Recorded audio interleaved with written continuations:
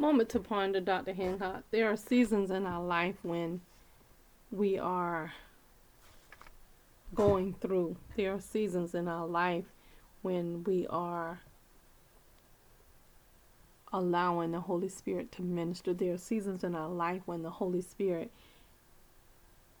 captivate us and captures us and move us to a place where he can attend to what's going on with us in our life.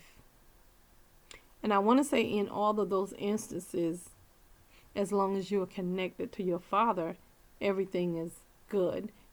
But you have to recognize what season you are in your life. You have to recognize, and regardless of what's going on and how your life is going, just know that this season is not always going to be this season in your life. You have to store up so when it's time for other resources, when the season of winter is here and you don't have the spring to get those things, that you're able to monitor and adjust because of who you are and whose you are. The season in our life is so important, and we have to recognize the season for what it is.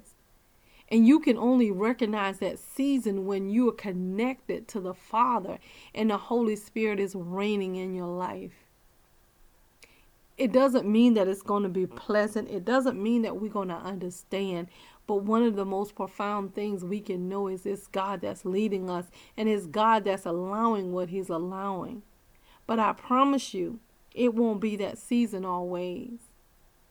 If you are God's child, if the Holy Spirit lives within you, God said that when our heart is greater, when our heart condemns us, when we can't take it and it's in our heart, the word declared that God is greater than our heart, and he will deliver us.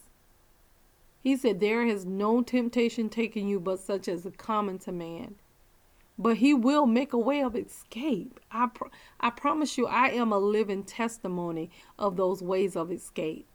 When I feel like, okay, God, I can't do this anymore, Holy Spirit comes in and minister in that season. It could be a song. It could be a word. It could be somebody coming just to declare what God has said to me. And I'm grateful to God. Because in this season of downness, or in the season, in my winter season, God has really made it like spring, and he's always given me water to drink when I need it and food to eat in the season that I need it. I'm grateful. I'm grateful to God.